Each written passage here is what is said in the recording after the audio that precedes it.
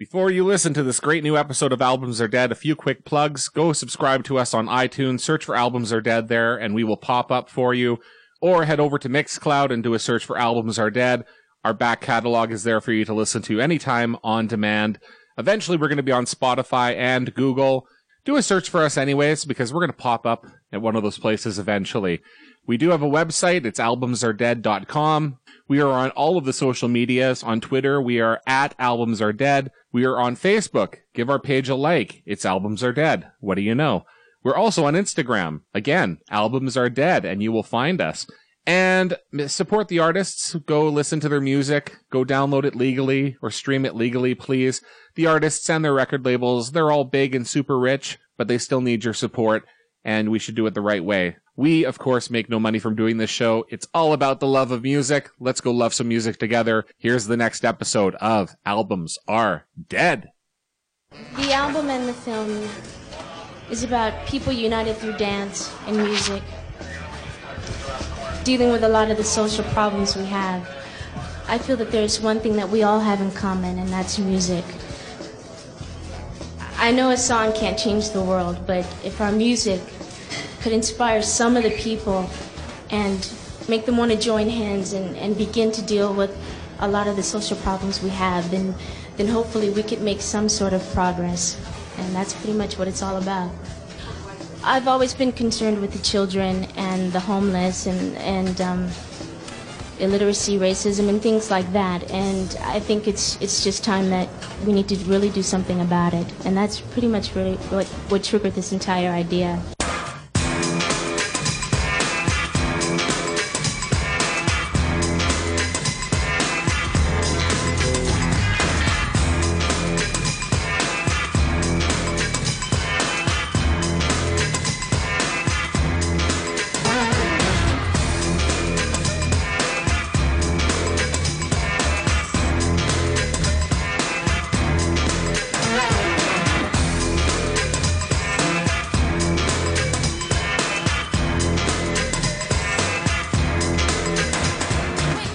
Albums Are Dead.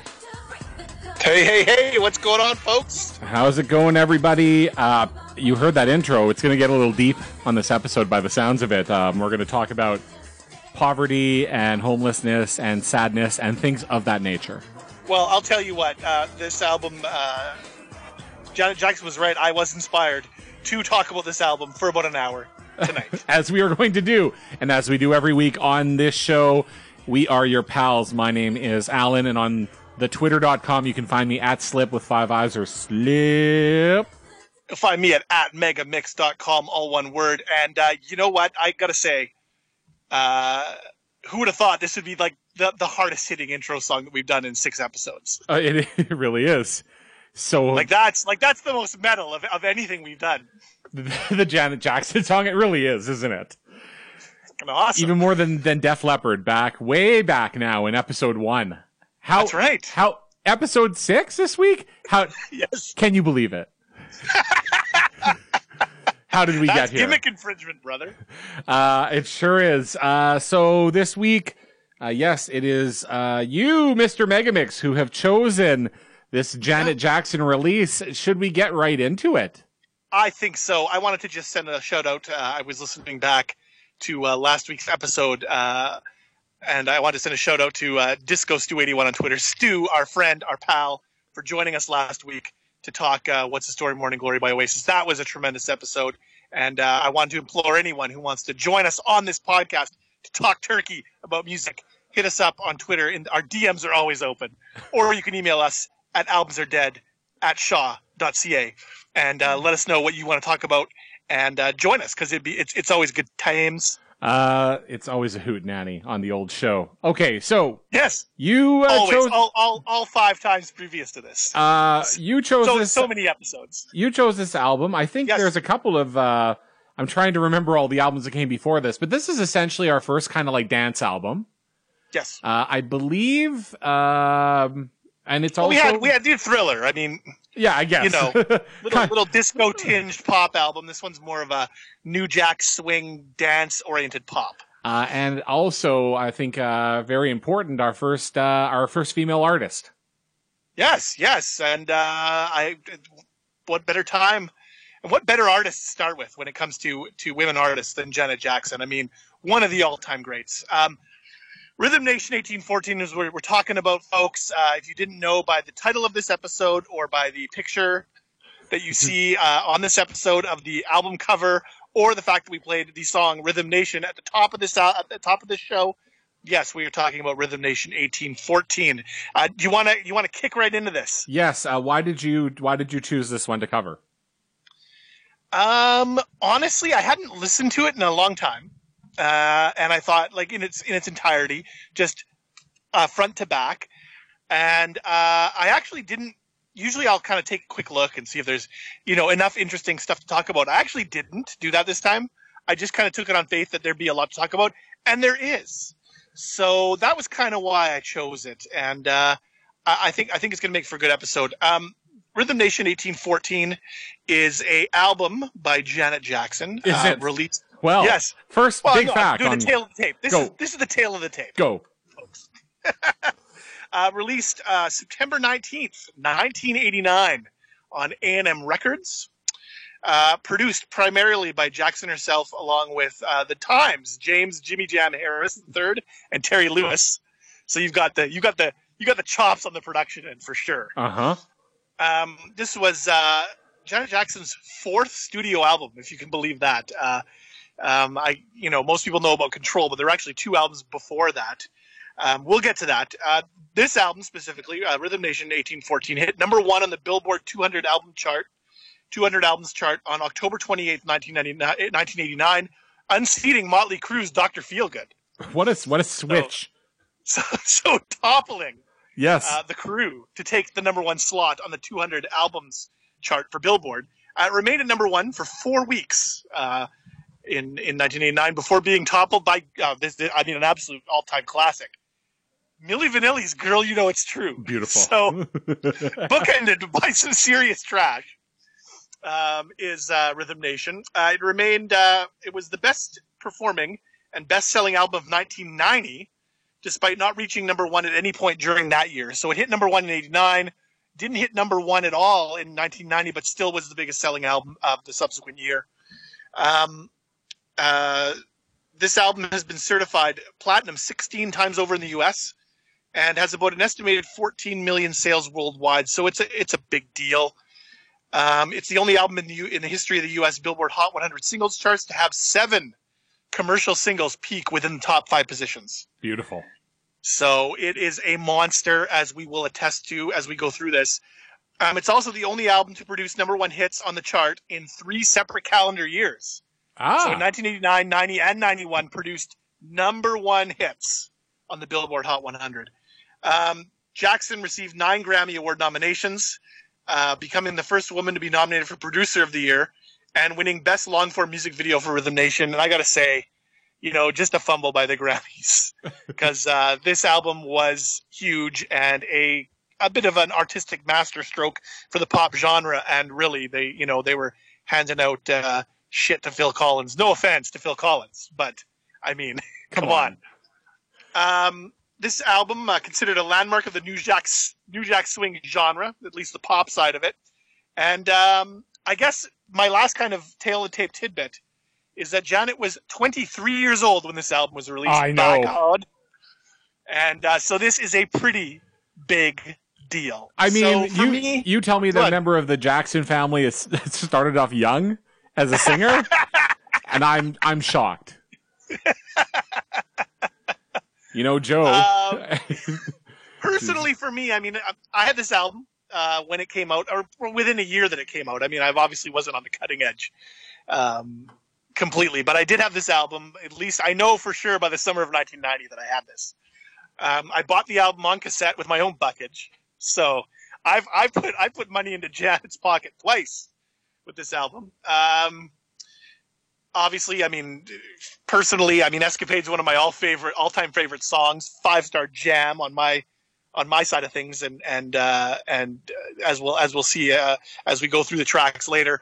And a little fun fact from me, I envisioned the song Black Cat being used as an entrance theme for a wrestling character that I came up with named The Panther. So Would you do that? little entrances like by yourself and like hum it to yourself as you I would play it. I would play the tape on my stereo, and I would borrow my sister's $1 Million Man wrestling buddy, and I would wrestle it. Well, then. As the Panther. Uh-huh. And the Panther, just so everybody knows, at one point beat Mr. Perfect for the Intercontinental title. So wow. There you go. What's your personal connection there? Not nearly as deep as you, buddy.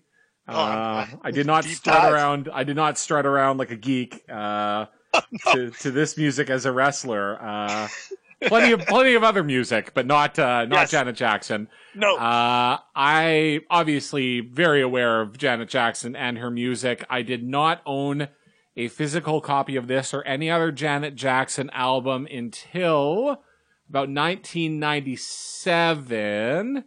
She would have released, I think around then, it was her Design of a Decade Greatest Hits album. I would have picked that up, and then my first run around with vinyl back in the late 90s, I would have picked up a vinyl copy of this. It left my collection. I do not believe I've replaced it at this point. And I believe, I have to look through my vinyl now, but I've certainly got a lot of these songs on 45. I would say, I mean, I like Janet Jackson. I was never a massive fan. No. I certainly appreciate the music a great deal and think that she's amazing. And she was in Toronto on a tour with, I think that was with Lionel Richie. Nice. Not too long ago. The little too steep a price or timing or something didn't work, but certainly a show that I still think I would have to see live at some point. Well, and if it ever went for $20, I mean, that's right in your wheelhouse. When they do the big sale next year on Ticketmaster, maybe we'll see what happens. There you go. So that's some semi-personal connections. I mean, for me, after a while, I stopped listening once I got into hip hop and then on into alternative rock. I wasn't as interested in the pop music genre, though. I gotta say, summer of '98, I believe, when I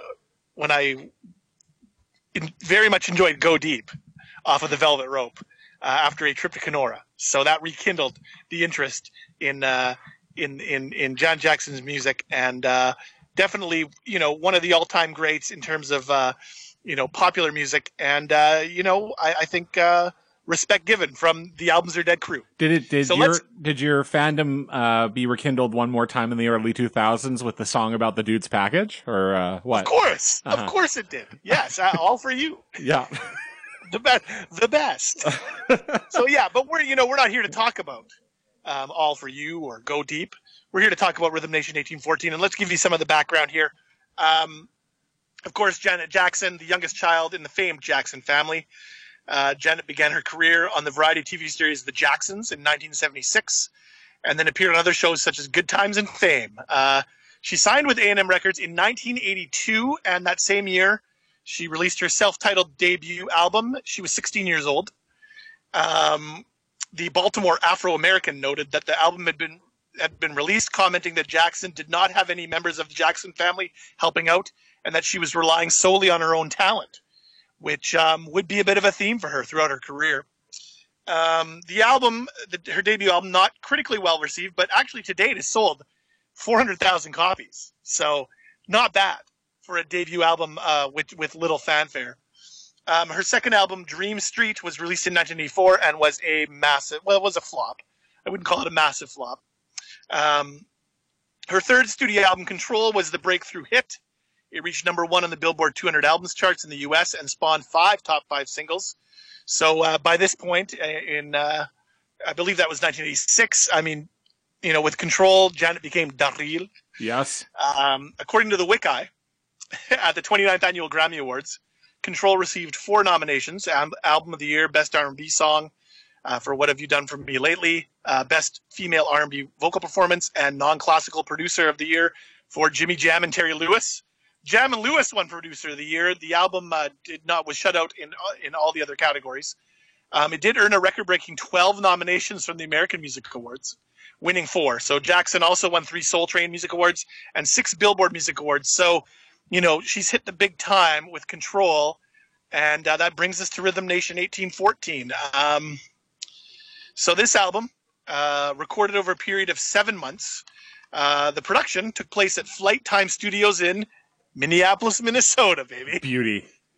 With the majority of the album being recorded in the winter of 1989. According to Jimmy Jam, he, Lewis, and Jackson chose to isolate themselves to compose the record.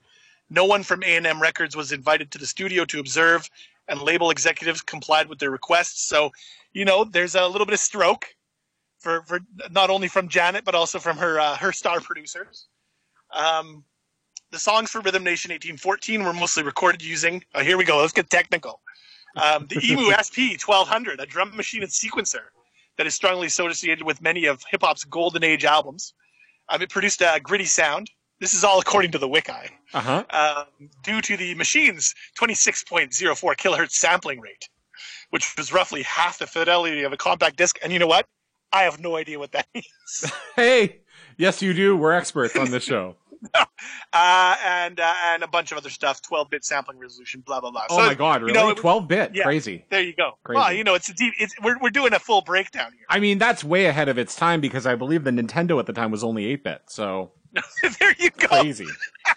Crazy. This sequencer, of course, would be used for like 30 years following its release. It was highly popular.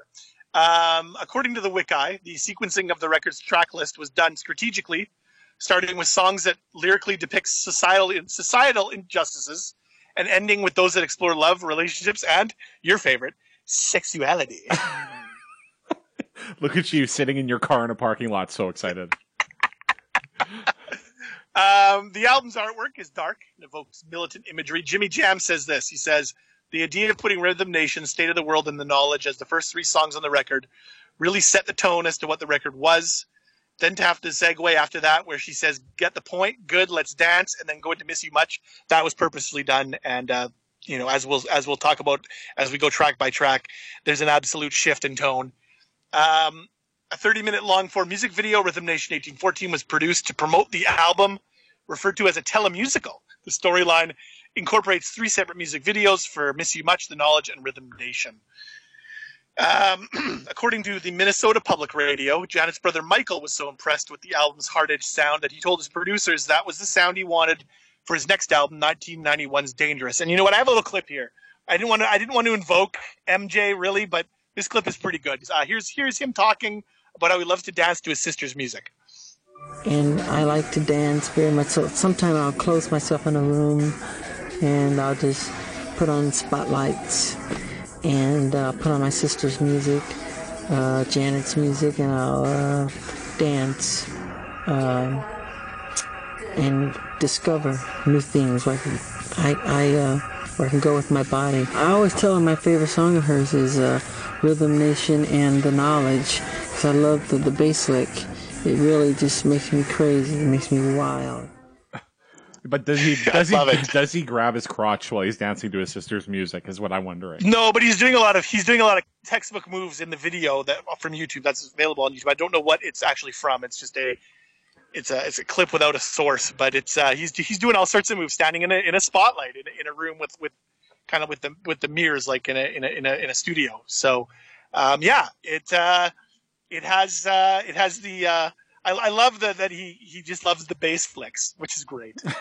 It all drives him crazy and drives him wild. And you know what? I mean, for me, when I hear that, I'm like, for all the things about Michael Jackson, the dude doesn't seem like a dude who postures and lies like about that kind of stuff. No. So it just seems like it's coming from a real genuine place that he all just loves listening to Rhythm Nation and The Knowledge. I can picture Michael Jackson in his little bedroom putting on spotlights and dancing to his sister's records by himself. I could just see it. Oh, absolutely. And it's not like you ever heard Michael talking about how great Jermaine's albums were or anything. It was probably really, just a genuine reaction to some great music. And I thought that was a good clip. So, Rhythm Nation, that's kind of the breakdown on the making of. And I thought maybe we could just there's a lot of tracks to get to here, and we'll explain. We won't be playing all of them, of course. We'll explain why. Yep. But you want to do track by track? Yep. I'm ready. So Rhythm Nation is 20 tracks long, but a bulk of the tracks are interludes. little snippets of sound clips and whatever that kind of drive the narrative. So no, we're not going to touch on them. We're not going to play those. Okay. Unless you really want. No. But so it starts out with an interlude, which I always enjoyed because it was an interlude at the start, which was called Pledge, and it's about 47 seconds, and then we kick right into the title track. I should mention some of my tracks here are from the Greatest Hits album, so I don't know if they're remixed. Just so you know. That's all right. Well, this is definitely not the album version.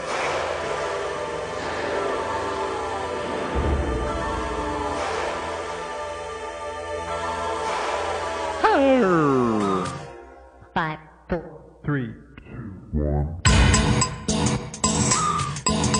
Yeah, it's a different version. It's like the video version or something. Anyways.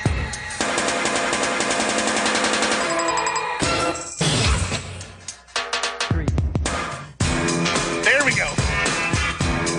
This would be the starting of the album. Yeah. So we got Rhythm Nation, the second single, released on October 24th, 1989. This song peaked at number 2 on the Billboard Hot 100 on January 6th, 1990. It stayed there for 2 weeks behind Phil Collins' Another Day in Paradise. Yuck. And honestly, I gotta say, what a ripoff. Because this song is clearly so much better than the Phil song. Well, she's not talking down to her audience, as you once said about Phil. Exactly. This song, of course, notably sampling Sly and the Family Stone's Thank You for Letting Me Be Myself Again. What a classic sample. What a driving groove. It's fantastic. According to the Wiki, Jackson desired the song's theme to capture the attention of her teenage audience, who were potentially unaware of socially conscious themes. She commented, "I wanted to take our message directly to the kids, and the way to do that is by making music you can really dance to." That was our whole goal. How can I get through the kids with this? You know what? Like, from the intro and then from that quote, like, again, I think these Jacksons are quite genuine. Yes. But what a funny way of thinking about that. Like, agreed. We're going to bring people together through the power of music and dance and change the world. I mean, it's nice. It's nice. It's really nice. But, you know, I've been around for a while, and it's like, is that how it works? Well, we're talking about this in 2018. Yeah. And knowing the kind of political climate, especially in some of the stuff that Janet Jackson is talking about, not much has changed in 28 years. No. 29 years or whatever. And I gotta say, it's the artist's way, right? I mean, there's when we talk about how it's genuine, absolutely. It also is a little, flighty kind of, right? But yeah. I mean, that's the power of art, I guess. Stephen Holden of the New York Times called Rhythm Nation a militantly utopian dance floor exhortation. Well then. So I'm going to sprinkle through. Oh, go on. I was just going to say, did you know that Herb Alpert played trumpet, horn, and brass on this album?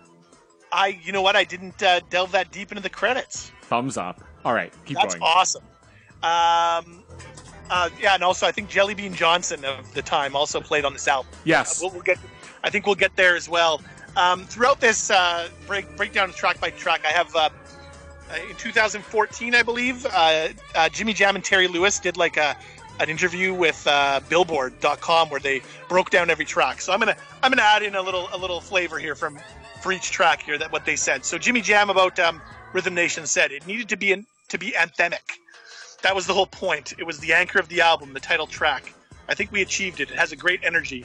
The thing to remember, as I always say with all of Janet's stuff, is that she's such a visual artist. It's really hard to listen to the song and not think of all the imagery and the choreography that go along with it. That's the bonus we get with a record like that. We get to see the performance that goes along with it. And of course, that segues into this had an iconic music video. And if you're a fan of Albums Are Dead or the Mezzanine Sleepover, our sister show, you'll know that we love music videos. Love them. Love them. And always, when we promise things surrounding music videos, we deliver all the time. Every time. The iconic music video focuses on rapid choreography with a post-apocalyptic warehouse setting, with Jackson and her dancers outfitted in unisex black military-style uniforms. It was filmed in black and white to portray the song's theme of racial harmony. So that is Rhythm Nation. All right. Track 2, the title track. We have another interlude called TV, and then we go into track 4, which is State of the World.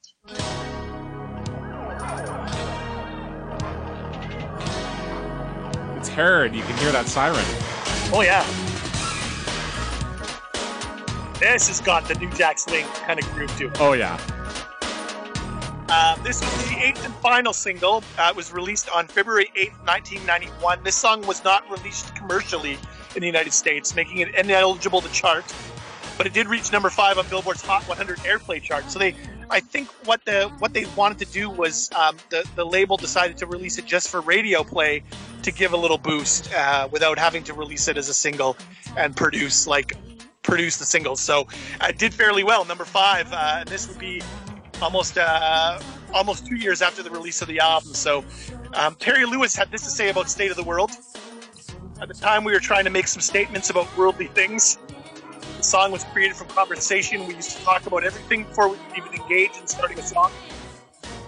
We went on talking tirades, just conventional conversational tirades, trying to figure out not only what was going on in the world, but what was going on in Janet's head.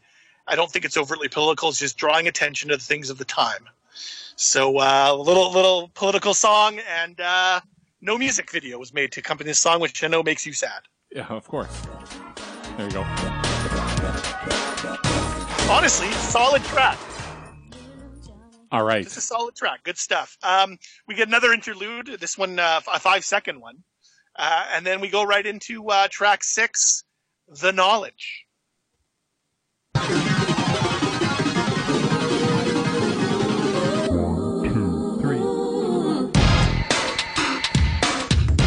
So far they've just recycled the same drum beat. Exactly. That's great. Yeah. Why not, right? Fantastic. The song has a little bit of the hip-hop edge. Not released a single, The Knowledge was, but according to WhoSampled.com, this track was sampled in Scream by Janet and Michael Jackson. Awesome. So it got sampled in that. Terry Lewis said about the song, we got the song title in London. We were speaking to a cab driver. And over there, every cab driver knows how to get everywhere because they take a test. It's like a map quiz. They know every street, every address in London. It's called The Knowledge. We heard that title, we wrote it down. And then, then they discuss social commentary. Sure. All right. And then The Knowledge popped up, and they decided to use it as a title and fuse it all together. So there you go, The Knowledge, the song that Michael Jackson loves to dance to. Here it is. Here we go.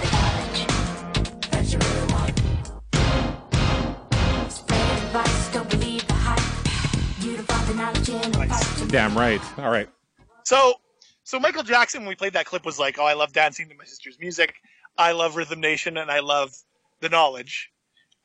Which is interesting because on the album, the first 3 tracks are really kind of the commentary tracks, as they said, the social commentary tracks. And then there's an interlude called Let's Dance, where she asks, did you get it? Good, let's dance. And then you kick into the more popular-oriented dance tracks. So there's something funny about that one. But we go right to track 8, and it's a monster. Before that, though, here. Get the point? Good. Let's dance. Yes.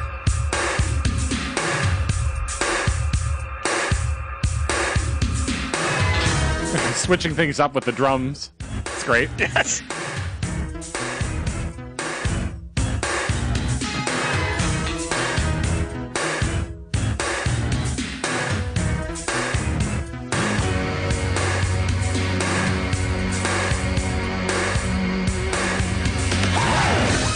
All right, so the singing's off for a bit, so I'll cut it now. Miss You Much, the first single off the album, released on August 22nd, 1989, reached number 1 on the Billboard Hot 100 on October 7th, 1989, unseating Milli Vanilli's Girl, I'm Gonna Miss You. Woo! It remained at number 1 for 4 big weeks and was the longest-running number 1 single of 1989. It was knocked out of the top spot on November 4th, 1989 by one of your faves, Roxette's Listen to Your Heart. Hey, that was correct. Miss You Much was, here's a little factoid, Miss You Much, one of the songs included as part of Weird Al's Poker Your Eyes Out medley on his 1992 album Off the Deep End. So there you go. All right. According, he couldn't write a whole song about food. Like he couldn't have written a song called "Miss You Lunch." I know. To it. Just saying. You know what? Total aside. I was reading about how Weird Al asked Nirvana for permission to cover "Smells Like Teen Spirit." Yeah. And Kurt Cobain was like, "Of course, as long as the song isn't about food." All right. Anyways. That's awesome. One of your favorite sources, according to Song Facts. Yes. This song was featured in the 1990 movie Ghost Dad. Jimmy Jam. Wait, wasn't Bill Cosby Ghost Dad? Oh my God! Yes. Oh my God! What? Oh, horrible! All right, keep going. Disgusting. According to Jimmy Jam, I Miss You Much. That was the first song Janet heard when she walked in the studio. I remember that when she walked in the studio, I pointed at a note on the keyboard and told her to press it. She pressed it, and the note ended up being the high string line in the chorus of the song. It's the record that got us off and running on the project. And he says that he loves her attitude on records, and that she sings that song with so much attitude. The music video for this, just for you, was filmed in August 1989 as part of the long-form Rhythm Nation film, and features the famous Dancing with Chairs routine. Excellent. So, that is Miss You Much. We hit with another interlude, and then track 10, Love Will Never Do Without You.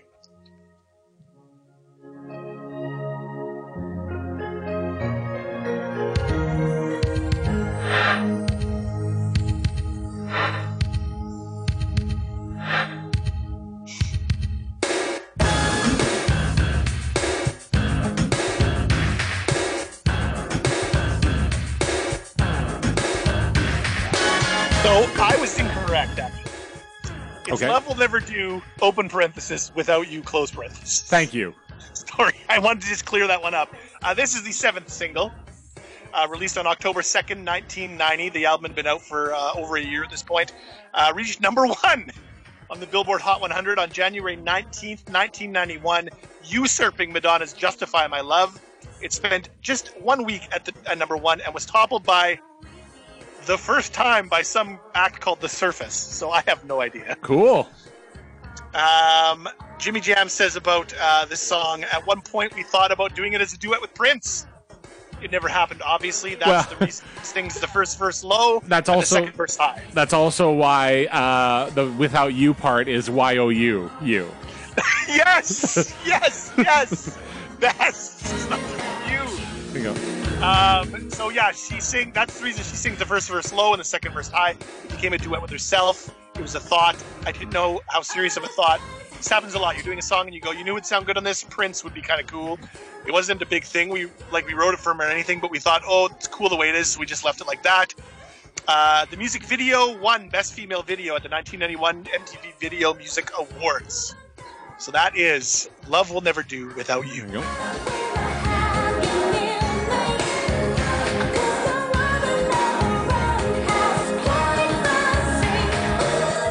Beautiful. Nice. We don't get an interlude in between this and the next track. So track 11. Let's hear it. Oh, this isn't the track. Am I missing Living in a world that they didn't make. I may be missing one. Uh-oh. Well, we don't need to. We can just talk about it. You know what? Talk about it for a second. I'll do some work. All right. Living in a world they open parenthesis they didn't make close parenthesis. We got 2 in a row here. Not released as a single. I felt personally solid ballad with a swanky chorus. Terry Lewis had this to say: "We were just thinking about the turmoil that kids go through to become young adults and then adults. We throw so much mess into the situation for kids as a society because we act without listening. That makes kids very uneasy about things and rebellious. They didn't ask to be here, which is something we say all the time. They didn't ask to acquire the circumstances you put them in. We say they're our future, but they're our present. And being a kid is our past. We have to be a little more mindful of those things, how we incorporate kids into our society. So our responsibility is to teach them responsibility." So a little heavy message there from Janet and the guys from the time. Yep. And here it is. Good find.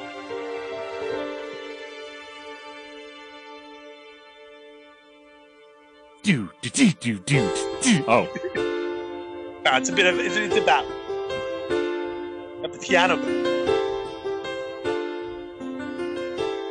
I'm already feeling like I want to change who I am. Yeah? Yeah. Be better to your kids?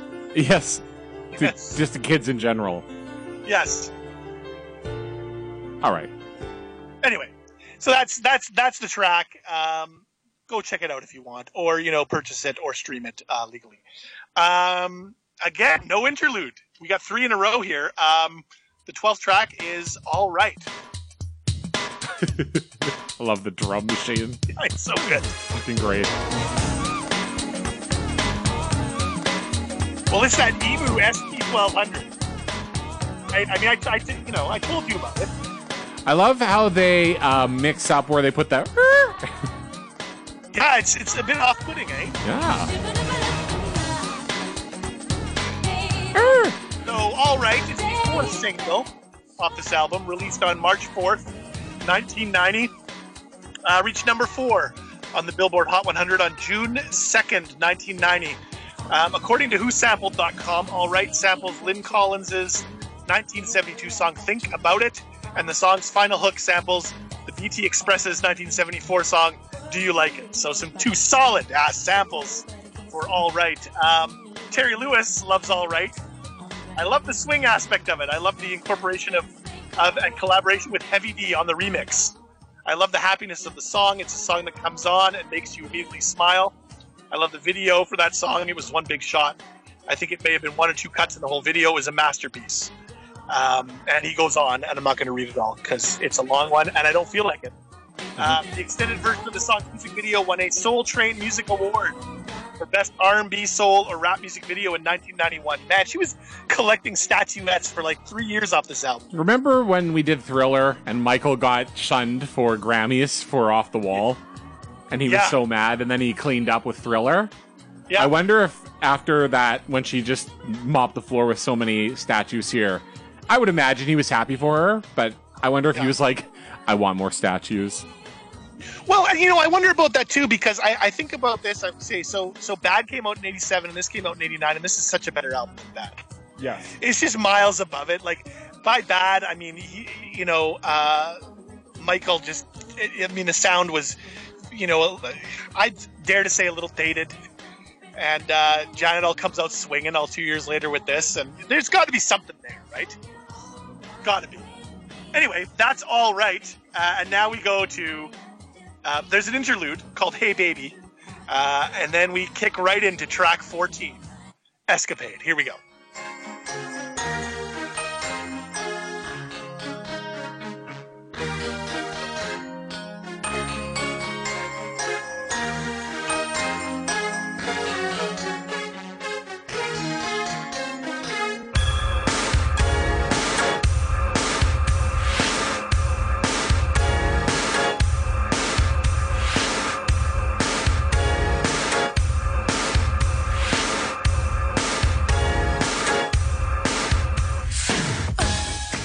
All right, so Escapade, 3rd single off Rhythm Nation 1814, released on January 8th, 1990. This track reached number 1 on the Billboard Hot 100 on March 3rd, 1990, knocking Paula Abdul's Opposites Attract out of the top spot. Oh, poor MC Scat Cat. You must have been so sad. It spent 3 weeks at number 1 before bowing out to Alana Miles' Black Velvet. That's trash. This song, a little extra tidbit of information for you, featured in the first ever Mezzanine Sleepover Tournament Gorilla. According to Songfacts, Jackson was going to do a remake of Martha Reeves and the Vandellas' 1965 hit Nowhere to Run, but Jimmy Jam and Terry Lewis suggested they do an original song with a similar beat, which meant they would keep more of the songwriting royalties. Well, it's all about we know on this show so far, it's all about the royalties. Oh, yes. And the ratios. Here we Jam go. and Lewis pulled the word escapade from a notebook they kept of song title ideas and came up with the track while Jackson wrote the lyrics. Also, according to Songfacts, former New Edition member Johnny Gill contributed the finger snaps on this track. Here we go.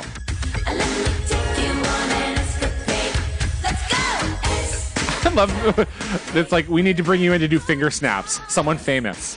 Yeah. My personal favorite part of this song is the shout out to Minneapolis, because I'm a Minneapolis mark.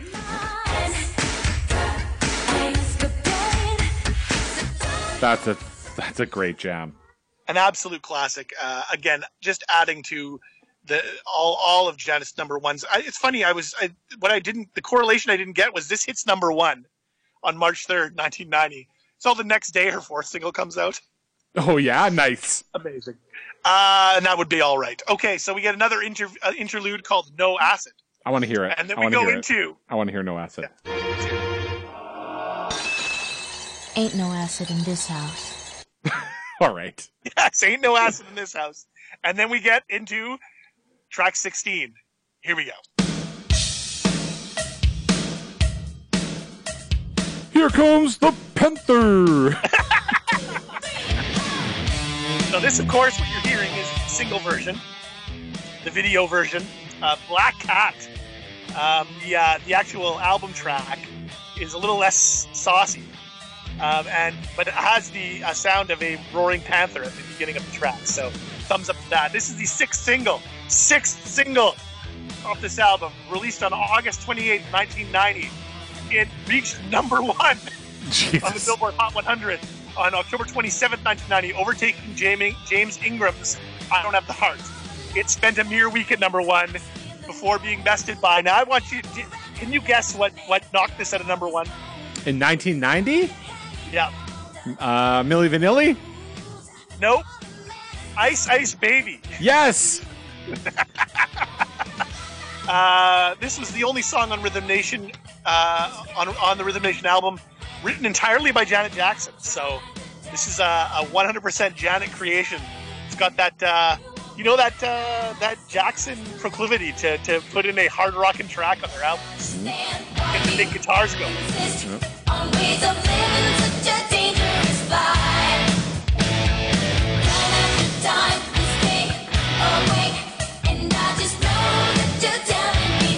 This is about a bad boy. Ridiculously according good. to Song Facts, although she didn't win the Grammy Award for Best Female Rock Vocal Performance with this song, she lost to fucking Alana Miles. She became the first artist to earn nominations across pop, dance, rock, rap, and R&B categories when Black Cat was nominated. So, Jesus. Jimmy Jam had this to say: Janet was a tough producer. Man, she had me redoing parts a million times. It was her way of getting back at us. She went into the booth at the end to do the Black Cat part, and she had us there for hours. We're going, Janet, we don't sing. And she's saying, no, do that again. It was a great idea, great guitar riff. Jelly Bean Johnson, drummer for the time, who's also a great guitar player, ended up working with her on that and did a great job. If I recall correctly, the solo on that song was actually done by 3 people. Janet did a fantastic job. It was fun to play on. Janet would ask me, what do you think? And I'd say, nope, you're the producer. So there you go. This music video, was filmed during the Rhythm Nation World Tour 1990 and featured actual concert footage intercut with images of guests. A panther. Tremendous stuff. Was the Panther Michael Jackson when he transformed? I don't know. Could have been. I got a little tidbit about a panther a little later on. Okay. We'll get to that. Stay tuned, folks. Don't stop listening to this early, because we're going to talk about the World Tour and we're going to talk about a panther, and it's going to be hilarious. Our next track, here's where we start to slow things down. I mean, this album winds down real quick over the final 3 proper tracks. So here's track 17. Is that a campfire? I think it's Rain, dude. Oh, it's Rain. Ooh. You got Lonely. You're roasting marshmallows, the campfire. All right. Well, when you're out camping, you're thinking of listening to a Janet Jackson ballad. But is she cold lamping? Is she in the juice? Or the anti-juice? Inside references on Albums Are Dead. This song, not released as a single. Terry Lewis had this to say: it seemed like one of those songs that would be real comforting. Everyone has moments of loneliness, no matter how many people are around you or how many people think you're wonderful. And he goes on about loneliness. I'm not going to read the whole quote. I would think that Michael Jackson would have liked this track. Absolutely. It's got a very Michael-esque ballad feel to it. Again, I don't want to make a lot of comparisons because I think it's unfair, but I mean, because this album stands on its own and actually as an artist, Janet stands on her own in her own right. But you know, can't help it but put a little inject a little bit of Michael into some of the discussions. Not a problem. All right. Our next track, "Come Back to Me." You want to give it a little play there?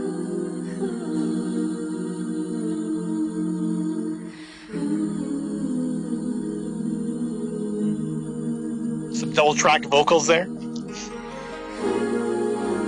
This is "Come Back to Me," as I said. It's the 5th single, released on June 18th, 1990. It reached number 2 on the Billboard Hot 100 on August 18th, 1990, but could not unseat Mariah Carey's "Vision of Love."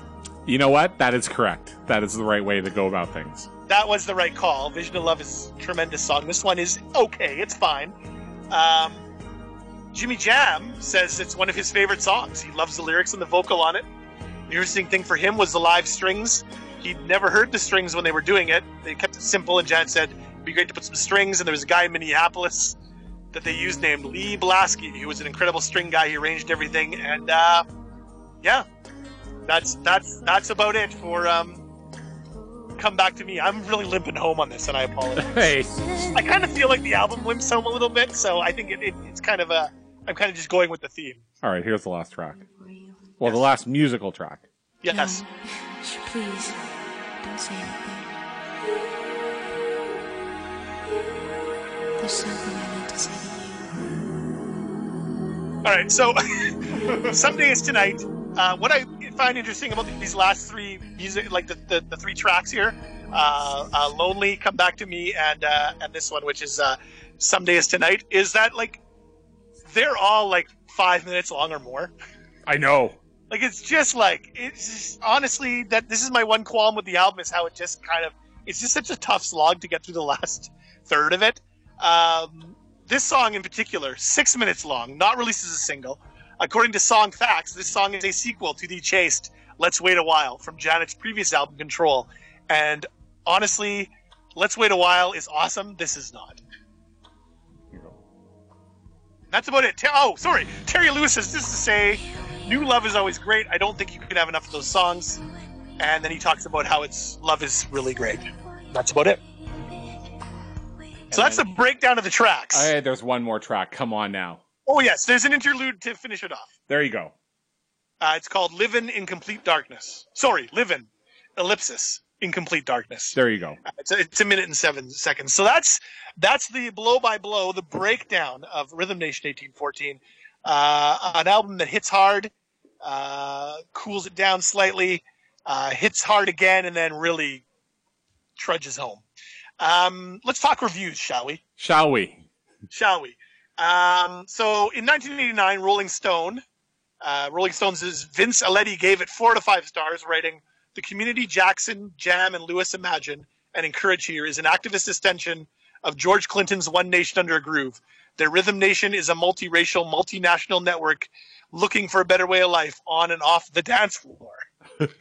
Which I'd say that pretty much captures it. Later on, Rolling Stone, in like some kind of guide to albums, I'll walk this back and gave it 3 stars. So who knows what they're thinking. The cantankerous Robert Christgau, who I always make sure to mention, of the Village Voice, gave the album an A-, saying, "If the P-Funk pretensions of Nation are a little much from somebody whose knowledge of the world is based on the 6 o'clock news, the rhythm is real and I give her credit for it. Her voice is as unequal to her vaguely admonitory politics as it was to her declaration of sexual availability, but the music is the message. Never before have Jam and Lewis rocked so hard for so long." So he gives it an A- and then kind of tears it apart. Mm-hmm. All Music, of course, has it rated 4.5 out of 5. Here's my favorite one. People Magazine in 1989 had this to say: "Jackson's heart may be in the right place. She's against all the bad, hurtful stuff in a vague Tinkerbell sort of way, but the quality of her music hasn't been raised with her social conscience." Fucking People Magazine. Like the bastion of music reviewing. Yes. Finally, what everybody is waiting for. What? Who could it be? Everybody, I know you're waiting for it. Yes. Pitchfork Yes. has given this, in 2016 when they reviewed it, 9.0. Wow. They loved it. They loved it. And so you can go there's other reviews out there. But those are some of the reviews that I was able to find that were a little more interesting. Let's talk the Rhythm Nation tour for a second. The Rhythm Nation World Tour 1990 was Janet Jackson's first headlining concert tour. She'd never done a headlining concert tour before. I had a clip, but I'm not going to play it because it's not a very good clip. It's kind of boring now that I think about it. The 9-month tour began on February 27th, 1990 in Pensacola, Florida, in kind of Pensacola, Florida is where her and her crew had done their rehearsals. So they did like a $10 show. Okay. For the fans there, and sold it out. It began proper the next night in Miami. It rolled through U.S. and Canada, hitting Toronto on March 20th, 1990 at Skydome. Yes, Rogers Center. Get it right. Well, it was Skydome then. Yes. Only the second greatest thing to happen in 1990 at Skydome. That is correct, and in the same month, I believe. Yes. Maybe it was April 1st. Was it April 1st? I don't know. Anyway, you know what? WrestleMania was April 1st. Within like 2 weeks, though. Month. Like imagine the warm up. Exactly. The warm up to WrestleMania 6. The warm up to an awful WrestleMania, by the way. This concert probably would have been miles better. The tour, they rolled through US and Canada. In May, they headed to Japan for 5 nights. The tour returned to North America in June, continued through September. October was spent in Europe, and then wrapped up with 7 more dates in Japan. This tour grossed $28 million in the U.S. alone. Jesus. That's a lot of money. That's $28 million in 1990. Yep. It is the most successful debut tour of all time. So I guess I think some people out there dispute it, but it's indisputable. It was their first headlining tour, and so it counts. Most successful. I pulled some quick facts about this tour from the Wiki. You're going to like some of these. Okay. The estimated worldwide attendance was about 2 million people, with more than 1.85 million in North America alone, coming from 91 shows. The first international concert, which took place in Tokyo, sold out the Tokyo Dome. Did it get 5 stars from Meltzer, though? Maybe. It was a Tokyo Dome, so it probably got 7. Yes. It sold out the Tokyo Dome within 7 minutes and set a record for the fastest sellout in the history of the Dome. So Janet, right up there with all the great wrestling stars who have sold out the Tokyo Dome. Jackson donated over $1.2 million to fund education projects from concert proceeds. Donated 25 cents from each ticket to cities and schools, which works to prevent kids from dropping out of school. After the tour ended, she gave $500,000 to the United Negro College Fund in the form of a Rhythm Nation scholarship. So she put her money where her mouth was, which you don't see an awful lot in the music industry. Listen, there's a real wrestling theme going on here. Jackson was scheduled to play Philadelphia in March, but somehow the people who managed the Spectrum double booked Jackson's show with a WWF card on the same night. They should have played together. So her sold out show was rescheduled to August. So Vince winning out. Vince is like, I'll never come again. He said, Janet Jackson, who's that? What about Perry Como? Here's my favorite tidbit about this tour. Jackson had to reverse the decision to use a live panther on the show after several incidents, including the panther urinating on the stage. I just like the idea. It's like, we have to be really socially conscious about issues in the world, but let's fucking imprison a panther and take it around for entertainment purposes. Well, citing concerns from her fans and from her own love of animals, she eventually did not use the cat in the summer leg of her tour. But come on, I totally agree with you. Putting a cat all in a cage on stage, loud music, sad. And that's kind of the tour, and that's Rhythm Nation 1814. I think we did a pretty good job breaking it down. Final thoughts from me. I mean, Janet's a fucking legend. And I wanted to point out just quickly about kind of the decline that her career took in 2003 when she took the bulk of the blame for that bullshit at the Super Bowl, and that Dick Timberlake all got off scot-free. That's too bad. It's nice to see that she's kind of, had a bit of a resurgence, so good for her. This album is a monster. I give it a high recommendation. It's not the greatest album I think that it definitely drops off towards the end, but it's definitely a good one to give a listen to.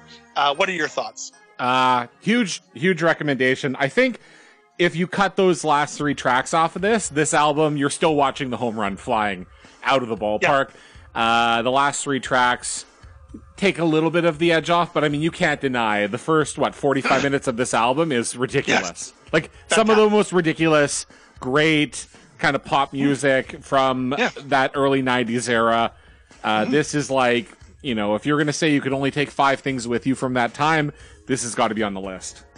Absolutely, 100%. So thanks to everybody for listening. Next week, what are you cooking up for us? I'm hoping that I can get through 55 minutes on Dreamboat Annie by heart. We are going to focus on another band that is fronted by the Ladies. And so we're going to look at an album from the mid-'70s and some interesting stories with Canada involved, which is where we're both from, which I enjoy, and some controversy too. It's going to be fun. Nice. It's going to be fun. I'm going to have to when we're off here, I'm going to have to go listen to it in preparation. Yes, do some research over the course of the week, and we will come back in a week's time and put it together for all of you. Excellent. With that, I am one of your hosts. I am at megamix.com. I am your pal Slip with 5 Eyes or Slip, and go to albumsaredead.com for all your news on this show, and we'll see you in a week. See you next week. Woo! Good night.